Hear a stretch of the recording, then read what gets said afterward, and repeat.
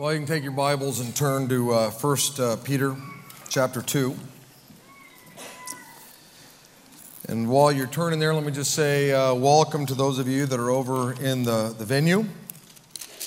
And I'm grateful for Jared and Stephen who lead worship over there most of the time. Grateful for them. And I'm thankful you're here, especially if you're visiting with us.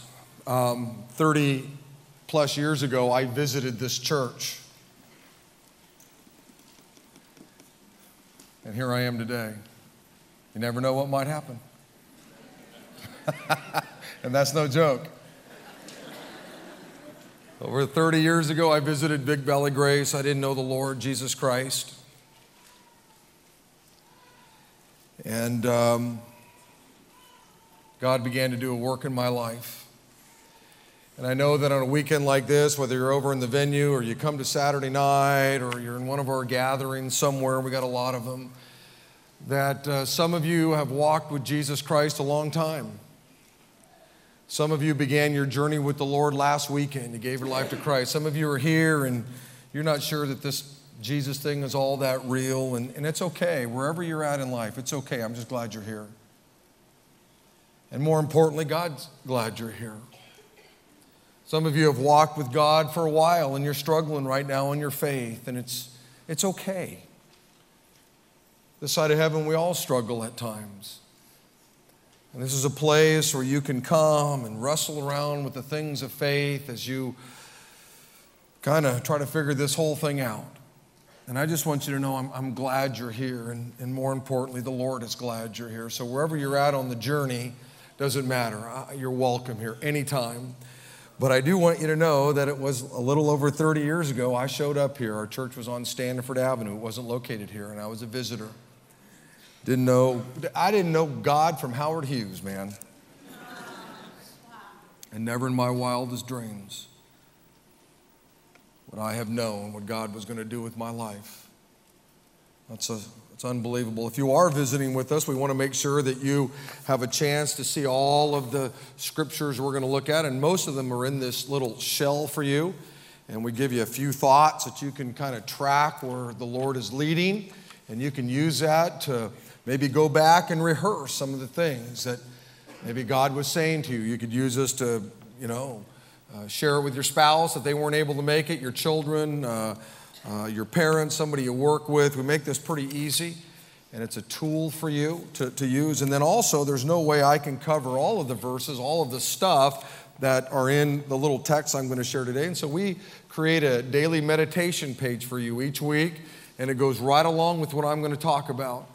And we ask you a few questions, and Monday, Tuesday, Wednesday, Thursday, Friday, you can just track along, and who knows how the Lord may speak to you or encourage you or whatever. We're in a series here at Big Valley Grace called Standing Strong, where we're going through the book of 1 Peter together. And we kicked it off 2 weeks ago by talking about how we can stand strong when things go wrong in our lives.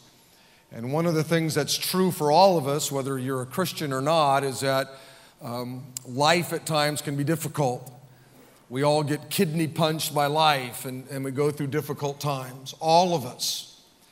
And the Word of God has all kinds of information, data in it on how we can stand strong when those crummy times come.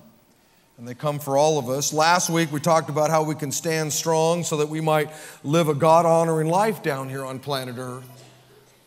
You know, the first 20-some years of my life, I didn't know the Lord, and I lived a pretty crummy life. I led a lot of people astray, and I was just confused and mixed up, and didn't realize that there was something far greater in life than what I was experiencing. I didn't realize that there was a God who came and said, I've come to give you a life, and not just any kind of life, but an abundant life, an amazing life. I didn't know that. And so here I give my life to Christ, and Jesus says, now I want you to live a life that honors me. I want you to reflect me down here on planet Earth. And last week I talked about how difficult that can be at times. I don't care how long you've been a Christian, sometimes it's hard to live a God-honoring life. And I talked a lot about the flesh, the old nature, the Adamic nature that all of us still have, and then the new Christ-filled nature. And sometimes they're just at odds with one another. And sometimes the old nature wins out. Today we're going to talk about your identity in Christ, or how God sees you, because the better you understand your identity in Christ, the better you understand how God sees you, the greater the chances that you're going to stand strong for Him.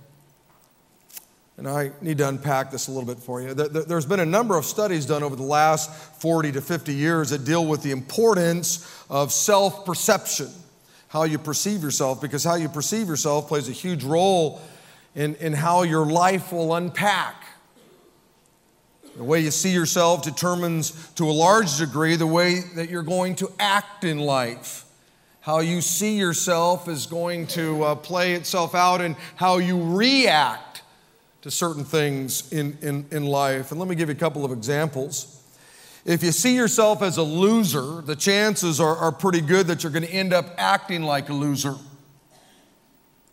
If you see yourself as a victim, the chances are pretty good that you'll tend to let people victimize you.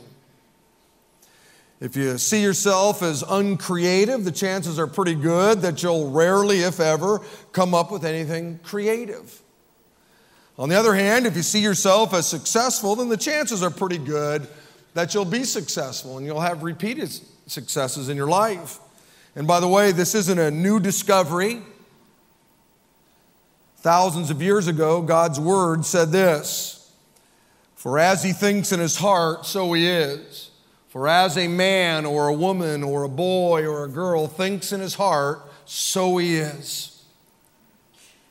Warren Wiersbe, great preacher, said this: "You may not be able to see your thoughts. You may not be able to weigh your thoughts. You may not be able to measure your thoughts, but that doesn't mean they're not real, and that does not mean they're not powerful." John Maxwell, godly man, said, "What occupies your mind and what you think about means more than anything else in your life." My favorite preacher is a guy by the name of Dr. John MacArthur, and he said this. He said, "Spiritual stability is a result of how a person thinks. The Bible leaves no doubt that people's lives are the product of their thoughts." Those are weighty statements, aren't they? For as a man thinks in his heart, or as a woman thinks in their heart, for as a child thinks in their heart, so they are. Beloved, what you fill your mind with matters. We've all heard that saying, garbage in, garbage out, right? You put a bunch of garbage in, and man, it's amazing some of the things that will come out of our mouths, huh? Some of the crummy thoughts, some of the crummy things, just tones that are just crummy. Sometimes you put garbage in, and not only does it come out of your mouth, but it comes out of your members. It comes out of, the places that you go, the things that you do. There's an old poem that goes like this: "Sow a thought, reap an action. Sow an action, reap a habit. Sow a habit, reap a character. Sow a character, reap a destiny." Yeah, powerful. I think that's true. Beloved, we need to be careful what we fill our minds with, because that which we fill our minds with will greatly determine what our lives are going to be like in the future. The great apostle Paul said this in 2 Corinthians chapter 10. He said, "We demolish arguments and every pretense that sets itself up against the knowledge of God." And then he said, "And we take captive every thought to make it obedient to Christ." Basically, Paul's telling us that what you think about should line up with what God says. In other words, when some thought comes to your mind, somebody cuts you off on the freeway, and immediately, and you just want to catch up to the guy and give him the one-way sign, the Christian one-way sign, you know what I'm talking about? What you do is you take that thought captive. hold on here a second. I know that's what I feel like doing. I feel like catching up to that guy. I feel like ramming him in the back. I feel like pulling up next to him, letting him know what I think. That's what I feel like. Remember, I tell you all the time, your feelings don't have any IQ. You can't educate your feelings. They are what they are. Jesus said it's the truth that sets you free. It's the truth that matters. And so when that thought comes, you want to really let the guy have it, you take that thought captive and you go, wait, is that what God would want me to do? Does that line up with God's word? The Bible says, don't let any unwholesome word proceed from your mouth. The answer is no. Obviously, God wouldn't want you to do that. But what happens is a thought gets here and you don't take the thought captive and you just act on it. Instead of saying, whoa, hold on here. What does God have to say about this? Now let me bring this back around. The beliefs that you have about yourself go all the way back to your childhood. And unfortunately, some of those beliefs aren't true. They're false. I remember as a kid going to the Stanislaus County Fair in Turlock, and I would go into the fun house, and in the fun house they had those crazy mirrors that warped the way you looked, made you look big or skinny or short, tall or whatever. They distorted the true image of who you were. It made you look different than how you really were. And unfortunately, some of you had crummy parents. You had crummy brothers and sisters, crummy siblings, and they said things to you that weren't true about you. And you never took those thoughts captive. They told you that you were stupid. And you heard that over and over again. You're stupid. Hey, you're stupid. You're stupid. And you never took that thought captive. And here you are in your 20s or your 30s or your 40s. And that may have happened, when you were young. But it impacts your life today. They told you that you were worthless. And you never took that thought captive. They told you that your life wouldn't add up to anything. And you never took that thought captive. They told you that no one would ever love you. They told you that you were a mistake. And you still believe these things are true. And they're not. But because you believe them, you have this distorted view of yourself. And today it's my prayer that somehow you hear from the Lord. Because in my short time, the 30 or 40 minutes I got, I don't have the power to erase those things that you never took captive.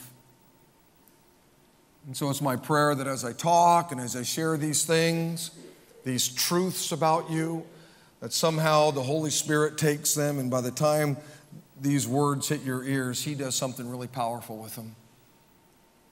Because I want you to leave different. God wants you to leave this place different. He wants you to really have a better idea of who you are in Christ. That you would have a better idea of who you really are. So with this said, let's read our text for today, okay? Look at verse 6, 1 Peter chapter 2. As the scripture says, I am placing a cornerstone in Jerusalem, chosen for great honor, and that's Jesus. And anyone who trusts in Him will never be disgraced. Look, you give your life to Jesus Christ and you'll never be disgraced, never. There's never been a moment in my life where I've been disgraced because I've known Christ. Never. Oh, I've had people attack me and say crummy things. Every week I get that kind of stuff. People listen literally all over the world. But it's never been a disgraceful thing to name the name of Christ. Never. Never. Yes, you who trust Him recognize the honor that God has given Him. But for those who reject Him, the stone that the builders rejected has now become the cornerstone. And He is the stone that makes people stumble, the rock that makes them fall. They stumble because they don't obey God's word. They don't believe in God. And so they meet the fate that was planned for them. But you, Christian, You're not like that. You are a chosen people. You are royal priests. You are a holy nation. You are God's very own possession. And as a result, you can show others the goodness of God, for He called you out of the darkness into His wonderful light. Once, Christian, you had no identity as a people. Now you are God's own people. For once you had received no mercy, but now you have received God's mercy. Now, basically what we're going to do is we're going to zero in on verse 9. Look at verse 9.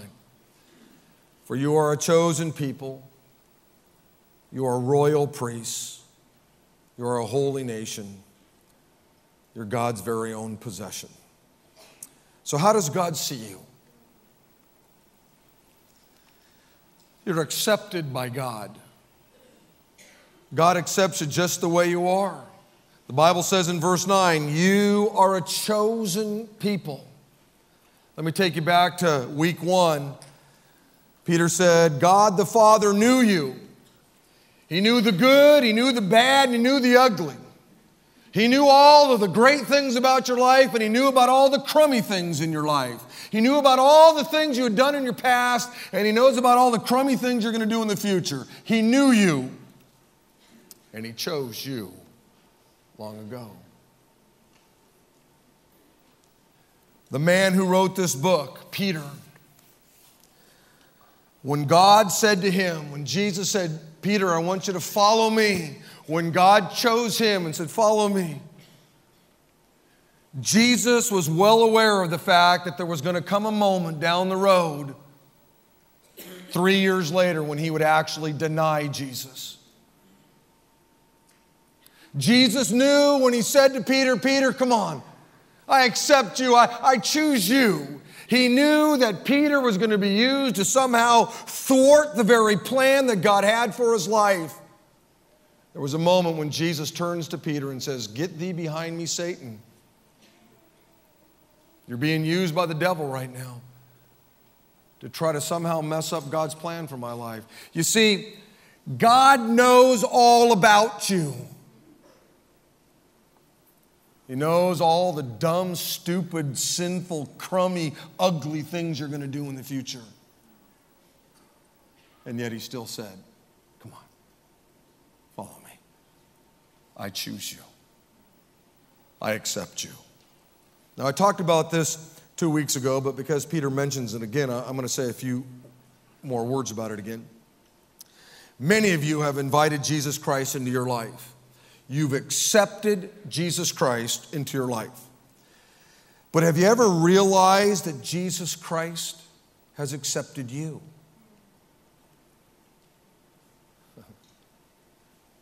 You know, we use verbiage like, I accept you into my life.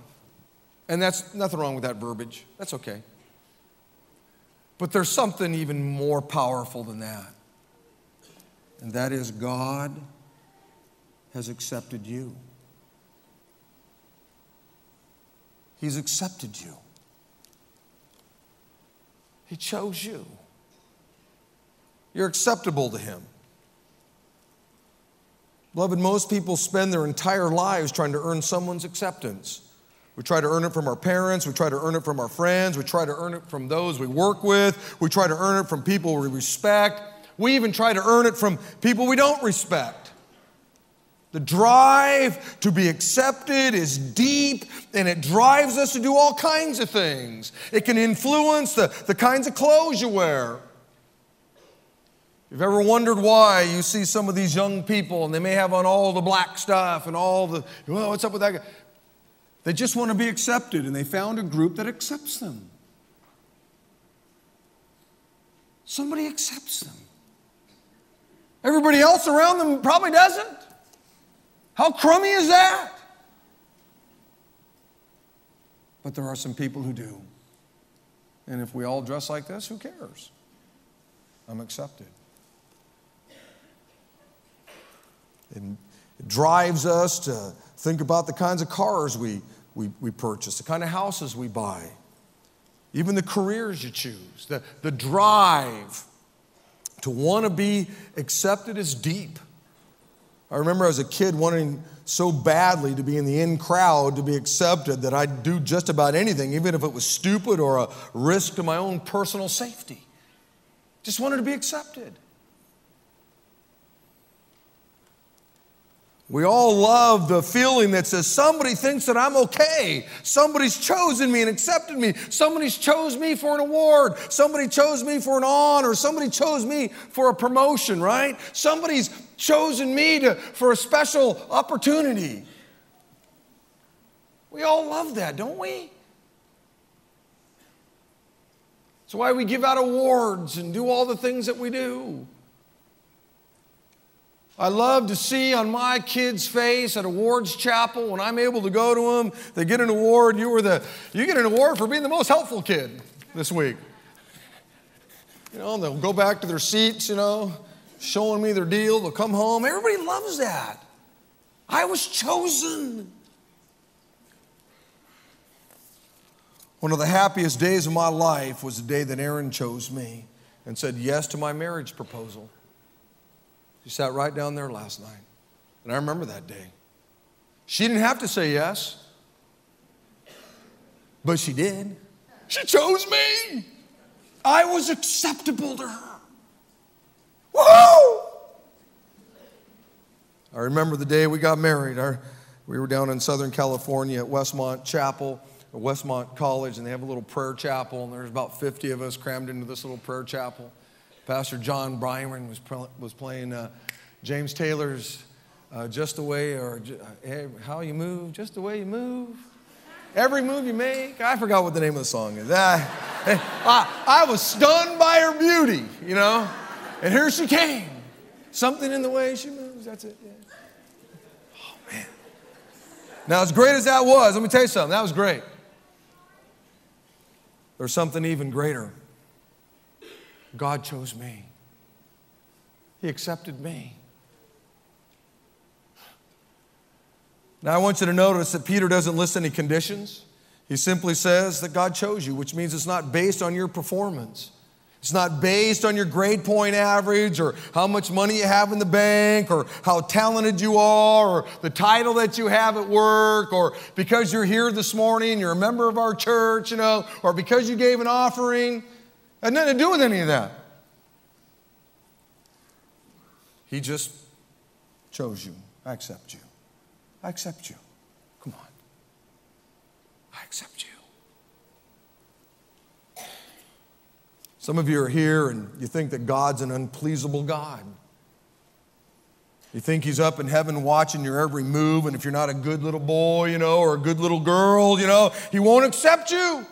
And He's just kind of watching you. Okay, good. You woke up. That's good. Okay, good. You had your little devotions. That's good. Spent time with me. Good. You read the Bible. Okay, so far so. Oh! You fumbled. How dare you not love the way I've commanded you to love? How dare you have a thought like that? You're gone. I'm done with you. Some of you believe that because that's the kind of home you grew up in. As long as you towed the line, right? As long as you were a good little boy, a good little girl, everything was okay. And as soon as you blew it, wow, somebody unloaded on you. And so here you are, and you gave your life to Christ. And you're just working so hard to make sure you don't blow it, because if you blow it, man, God won't love you anymore.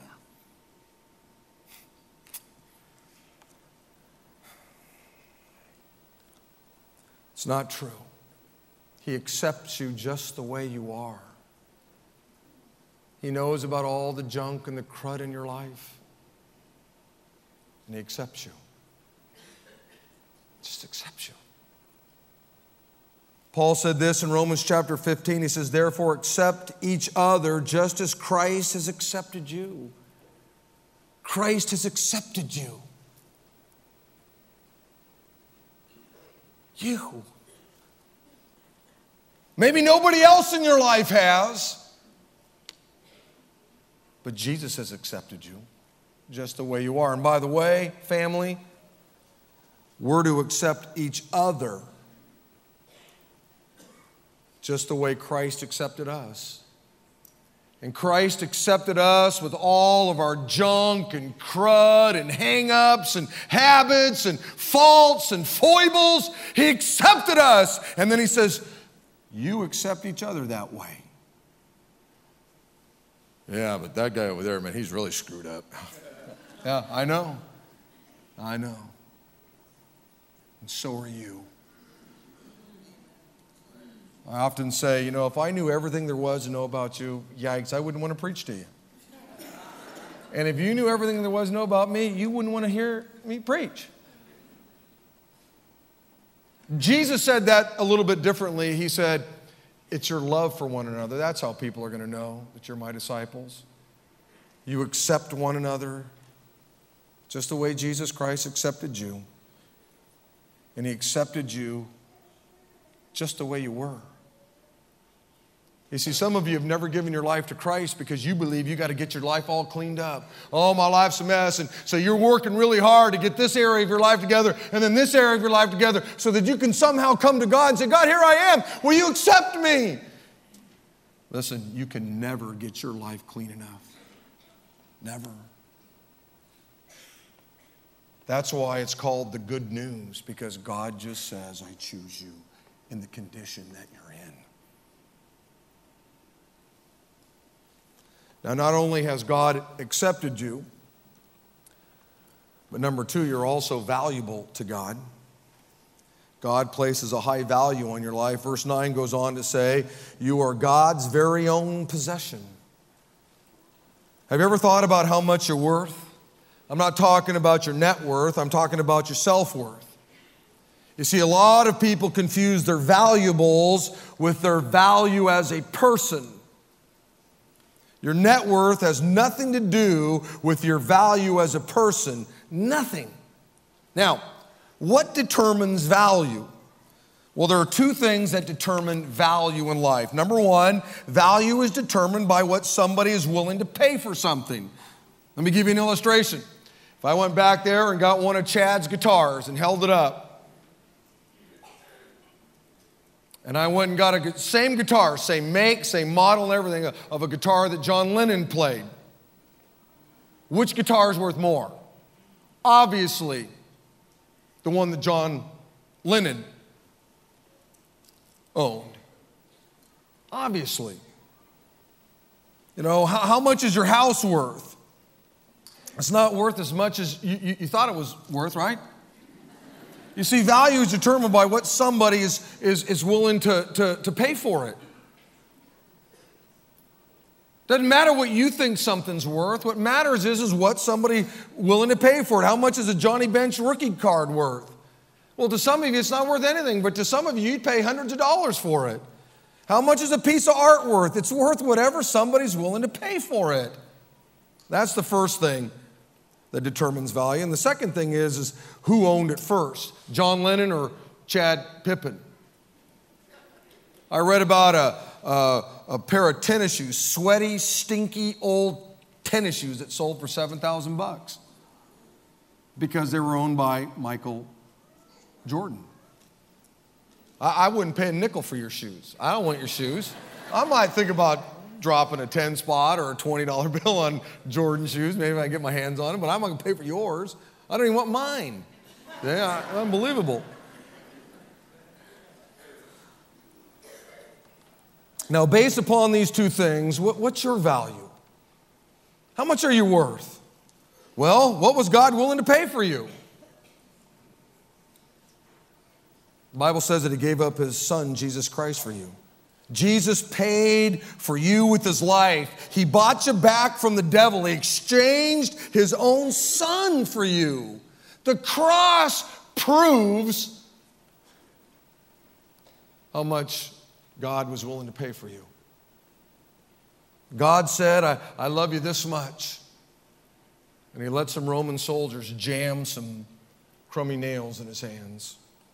Paul said in 1 Corinthians chapter 7, God paid a high price for you. So the first thing that determines value is what someone's willing to pay for you. God paid a high price for you. Now, who owns you?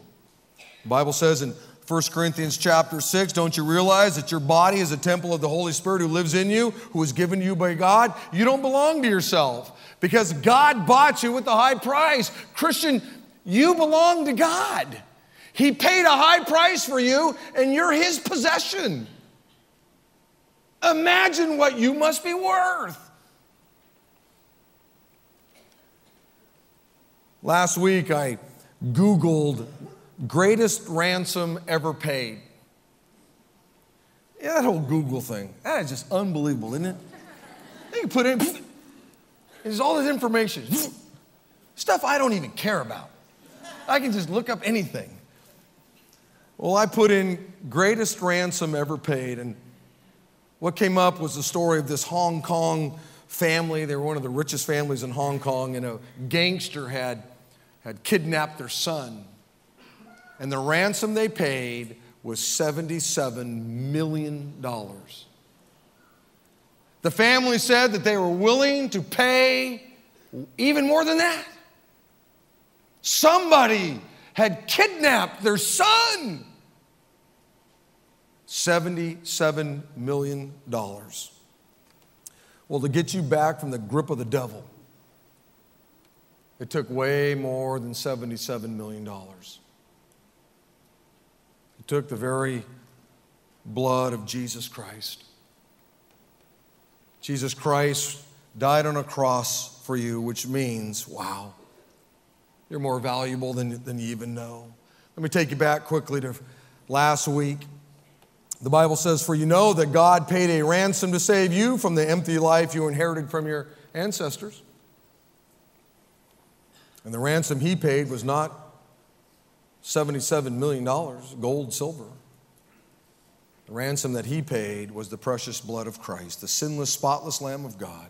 God chose Him as your ransom long before the world began. All of us had been kidnapped, if you will, by the devil, by our sin.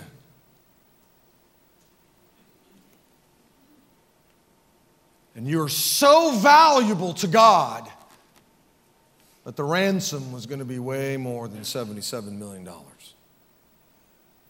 ransom was going to be His Son, Jesus Christ, the second person of the Holy Trinity. He paid a high price for you, for me. And we belong to Him now. Just like those sneakers belong to Michael Jordan makes them valuable. A guitar owned by John Lennon, wow, that's valuable. You're now owned by God Almighty. How valuable are you?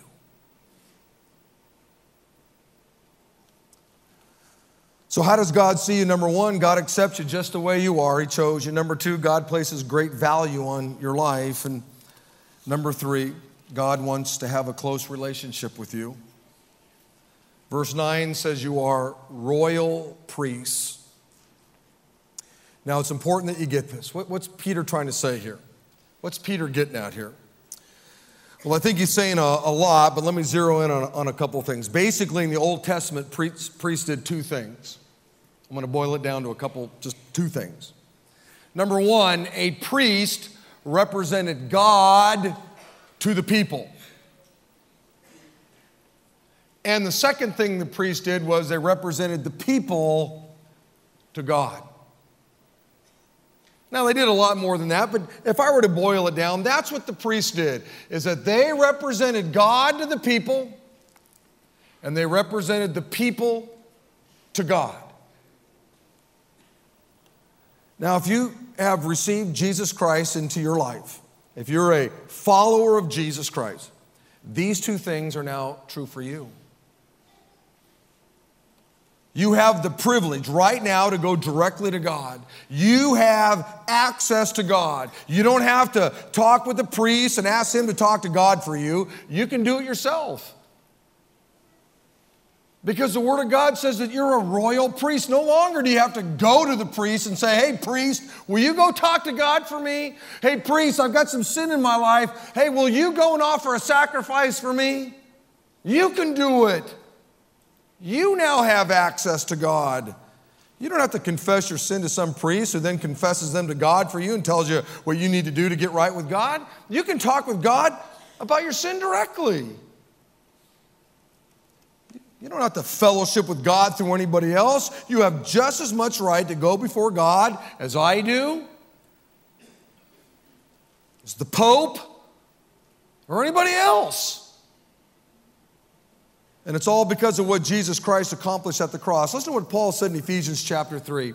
He says, because of Christ, because the second person of the Holy Trinity came to planet Earth and lived a sinless life, because he voluntarily went to a cross and gave his life up, shed his blood, paid a ransom, because he walked out of that tomb 3 days later and conquered death, proving that he was who he said he was, the Son of God.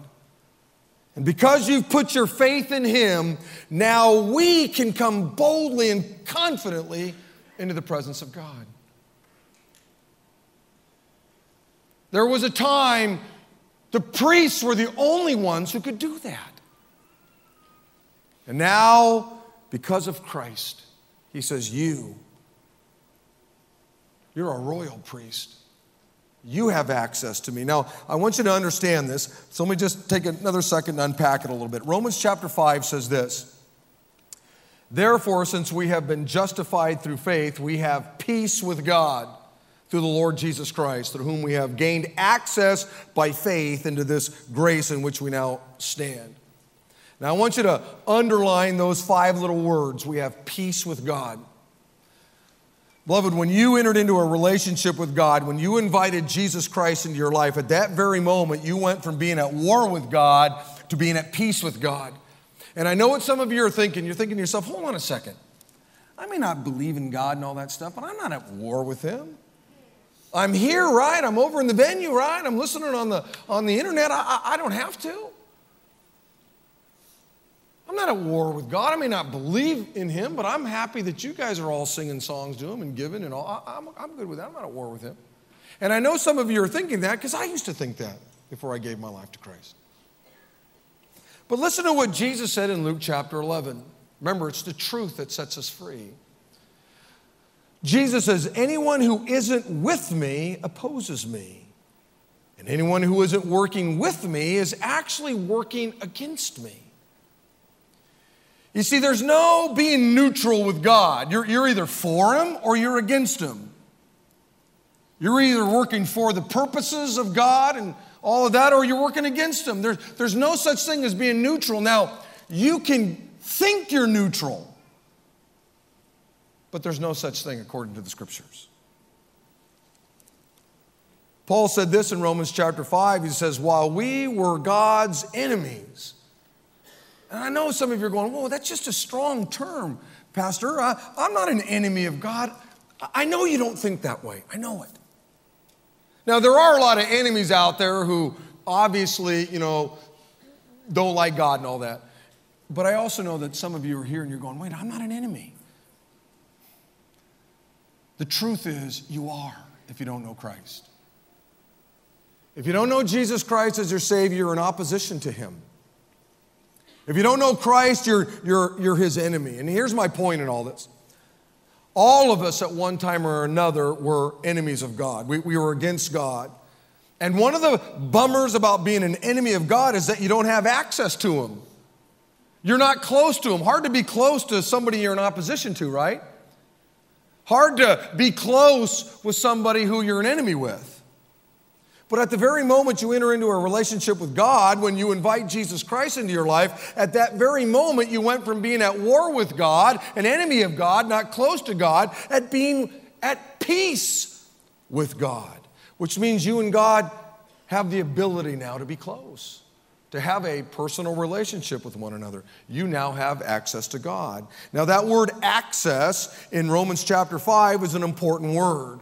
It was a word that the Jews understood very well. And the idea that the average person could have access to God was basically unthinkable to them. Because in the Old Testament, the Jews basically had zero access to him. Only the priests did. That's all. In the Old Testament, God's house was the temple, and God's presence was manifest in the temple. And that place was called the Holy of Holies. And the only person who could go into the Holy of Holies and thus have access to God, be close to God, was the high priest. The Gentiles couldn't go in. Women couldn't go in. The average Jew couldn't go in. Only the high priest could go in. Only the high priest had access to God. Only the high priest could be close to God. And he could only go in there one time a year, and it was only for a moment or two. Now, right in front of the Holies of Holies, the Holy of Holies was this huge veil. It was like a gigantic curtain. And we're told that it was about 18 inches thick. And it was like this huge, massive veil. And that veil separated the people, us, from him. Right back here's the Holy of Holies. That's where God dwelled. That's where God was. And God had put this huge veil up, thick veil. Nobody had access to God. Nobody could be close to God. Nobody. Now I want you to listen to what happened to the veil at the very moment that Jesus Christ died on the cross. Matthew chapter 27 says this, "Then Jesus shouted out again, and he released his spirit. And at that moment, the curtain, the veil, that thing that separated people from God in the sanctuary of the temple was torn in two from the top to the bottom. Beloved, when Jesus Christ died and rose from the grave and took his place at the right hand of the Father, he made it possible for everybody to have access to God. Everybody now could come close to God, and that only happens through a relationship with Jesus Christ. That big, huge, thick veil that separated human beings from God was torn in two from the top to the bottom, and that's important. What that means is God was the one who tore it. No man could have gotten up there and tore that veil. In fact, no man could really tear it from the bottom, and it had taken a sawzall. I mean, that was unbelievable how they made that thing. And the Bible says that at the very moment that Jesus Christ gave up his life, remember the last words he says, "It is finished." Now, he didn't say he was finished, because he's not finished. He's working in my life, and he's working in your life, and he's working in your life. He wasn't finished. What he said was, "It is finished." The redemptive work is finished. And at that very moment, that veil split in two. And God was then saying, "Come on, I chose you. You're acceptable to me. You're valuable to me. Let's be close. No longer will there be something that will separate me from you. No longer will it only be the priest who can come in and see me. You can come to me anytime you want. There's no longer anything that separates us anymore." Listen to what Paul said in Ephesians chapter 2. He said, "Don't forget that you Gentiles used to be outsiders. You were called uncircumcised heathens by the Jews, who were proud of their circumcision, even though it only affected their bodies and not their hearts. In those days, you were living apart from Christ. You were excluded from citizenship among the people of Israel, and you did not know the covenant promises God had made them. You lived in this world without God. You lived in this world without hope. But now you have been united with Christ. Once you were far away. You were enemies of God. You were in opposition to God. But now you have been brought near to him through the blood of Jesus Christ." That veil tore, and when you accept Christ, you're brought near to him. Unbelievable to think about that. That God says, "I want to be close to you. I want to have an intimate relationship with you." Now, the reason I'm spending so much time on this is because Satan likes to keep Christians in the dark about this great truth. A lot of Christians think, I'm not good enough to pray. I'm not good enough to be with God. I'm not good enough to ask God for anything. I don't deserve to ask God for a new job. I don't deserve to ask God to help me with this health crisis I'm in. I don't deserve to ask God for anything. Listen to me. none of us are good enough to have access to God. None of us. There isn't a single person here that has lived a good enough life to have access to God. We're bad people. And at times we're very bad people. But when you receive Jesus Christ into your life, when God's Son comes into your life, His holiness comes into your life, His righteousness comes into your life, His purity comes into your life, His goodness comes into your life. It's Him who makes you good enough to come near to God. It's Jesus.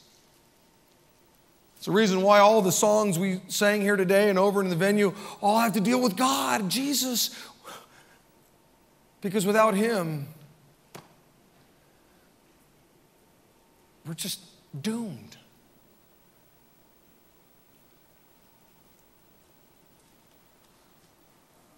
Look, in Washington, D.C., having access to the president is more valuable than money. Because when you've got access to the president, you've got power. In fact, those that have access to the president are considered some of the most privileged people, literally, in the entire world. Beloved, you have access to someone far more powerful than some human being. If you wanted to talk with our president, if you wanted to be close to him, if you wanted to draw near to him, good luck. He has a veil in front of him. It's called the Secret Service. Probably way thicker than an 18-inch curtain. You aren't going to get anywhere near him.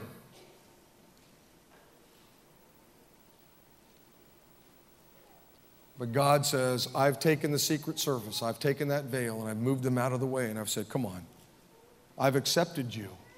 I chose you. You're valuable to me. You're my own possession. I've made you a royal priest. Let's be close. Allow me to be a part of your life. Nobody else may want to be a part of your life, but I do, God says. The Bible says in 1 Peter chapter 3, for Christ died for sins once for all, the righteous, Jesus, for the unrighteous, us, to bring us to God. If the veil's still up, I can't get there. It opened. And now Jesus in your relationship brings you close to God. Beloved, you're acceptable to God, you're valuable to God, and you have access to Him. In fact, I want to say those three things out loud together, okay? Number one, God accepts me just the way I am. Now listen to me. That's truth. Just the way you are. Oh, Pastor, you don't know about the junk in my life. I don't. I did some horrible things, I know.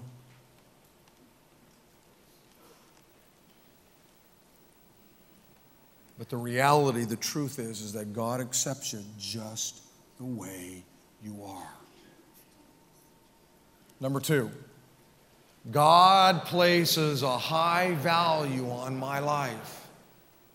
And if you ever doubt that, if those old ways of thinking come, you take that thought captive, and I want you to remember the cross.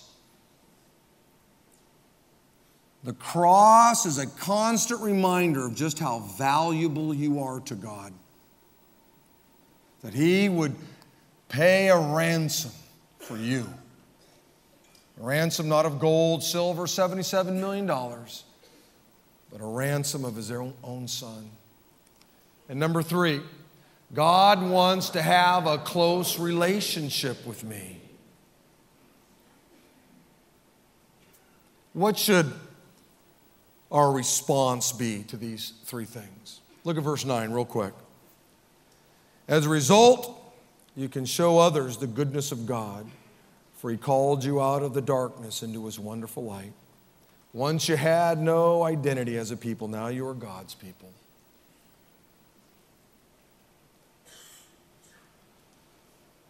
What should our response be? We ought to stand strong for Jesus Christ, that we might be used by Him to show others the goodness of God.